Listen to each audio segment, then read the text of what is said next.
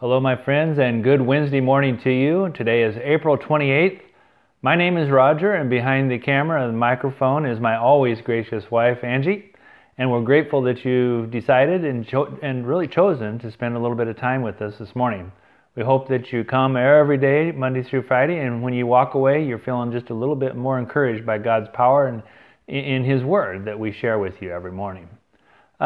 I call my wife, Angie, gracious, right? And so the reason is because she needs a little grace this morning because I need to talk about us a little bit, and I didn't ask her. But really, I want to put it out there that when I married Angie, you heard the old phrase, I really married up. Well, I married way up when I met her and married her. And so I'm always thankful. But one of the really awesome things that I always remember is our very first date. And it was just a very cool time. And we went out on this date, and even though I was a little bit older, I was still a little nervous and all that kind of stuff. But something about us just clicked instantly.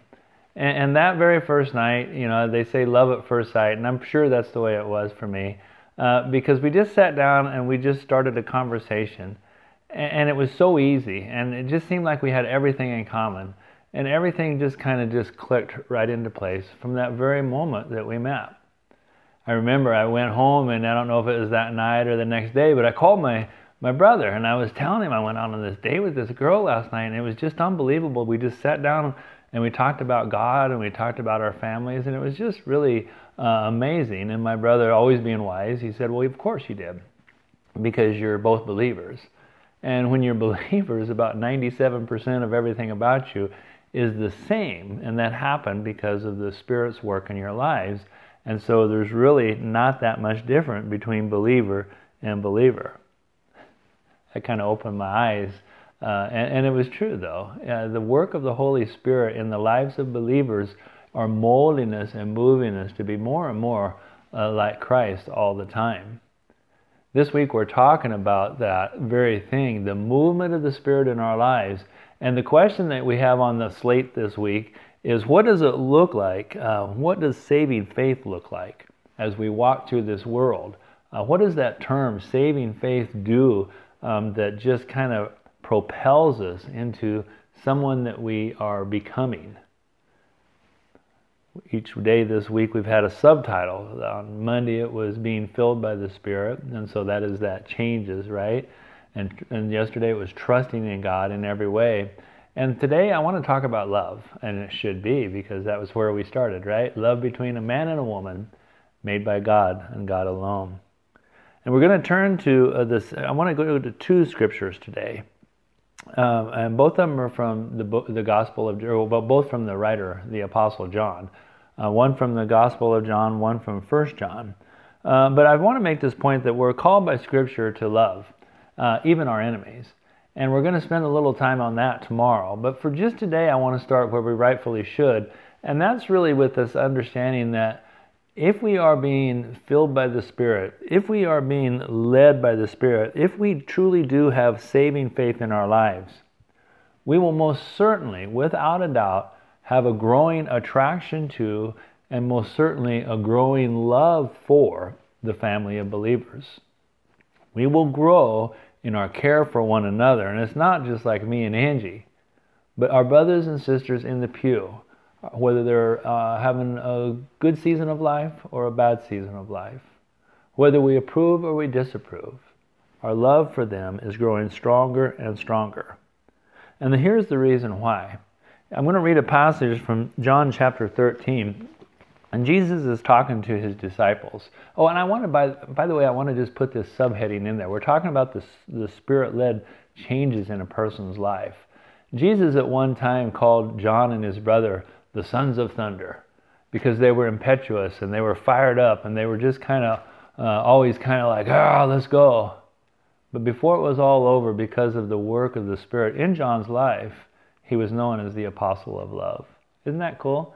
From the son of thunder to the apostle of love because of the work of God in his life. And it must have made a great impression on him that day when he and his other apostles were sitting around and Jesus was speaking to them. And he says this, "A new command I give you, love one another." As I have loved you, so you must love one another. You see, Jesus didn't give us the option of saying we must love our brothers and sisters in Christ if we approve of them, or if we like them, or if they do things for us.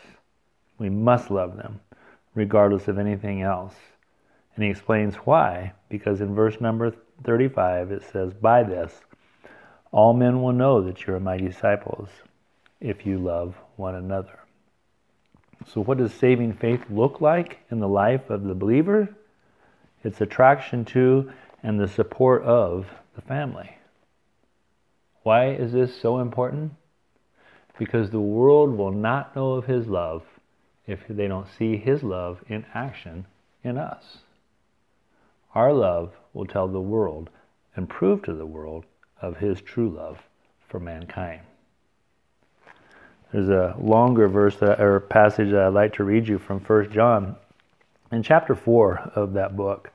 And it goes like this: "Dear friends, let us love one another, for love comes from God. Everyone who loves has been born of God and knows God. Whoever does not love does not know God, because God is love. This is how God showed his love among us. He sent his one and only Son into the world that we might live through him. This is love, not that we loved God, but that he loved us and sent his Son as an atoning sacrifice for our sins. Dear friends, since God so loved us, we also ought to love one another." You see, John is saying that, understand, folks, that we didn't love God first, he loved us first. So much so that he sent his Son to die for us as an atoning sacrifice for our sins, so that we might become part of the family of God. In the family of God, we have a growing love for each other. Verse 11, "Dear friends, since God so loved us, we also ought to love one another. Though no one has ever seen God, if we love one another, God lives in us and his love is made complete in us." The subtitle of love, but the overall heading for the week is, what does saving faith look like? And really we want to know, have I experienced saving faith? Is the Holy Spirit in me, and is it moving?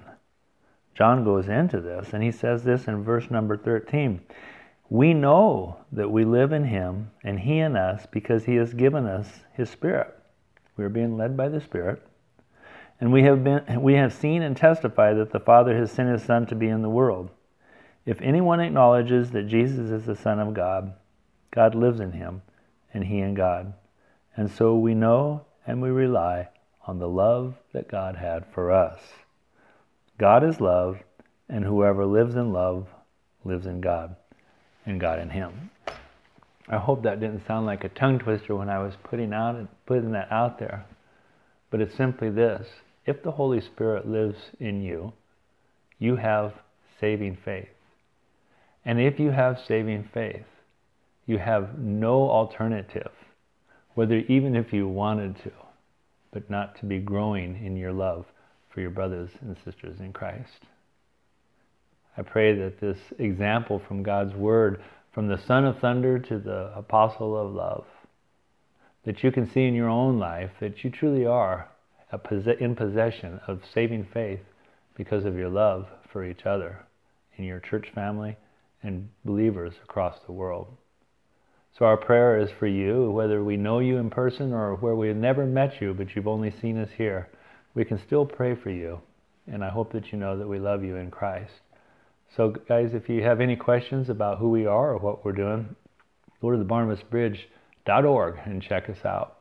So thanks for being here. And before you go, I'd like to pray for you and pray for us.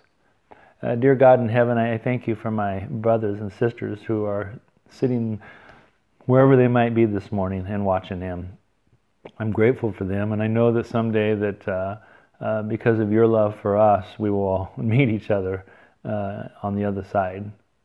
Someday we'll be home and we'll talk about our days here, and I pray that when we do so, it'll be the times that we remember of when the church loved each other truly as much as you loved us.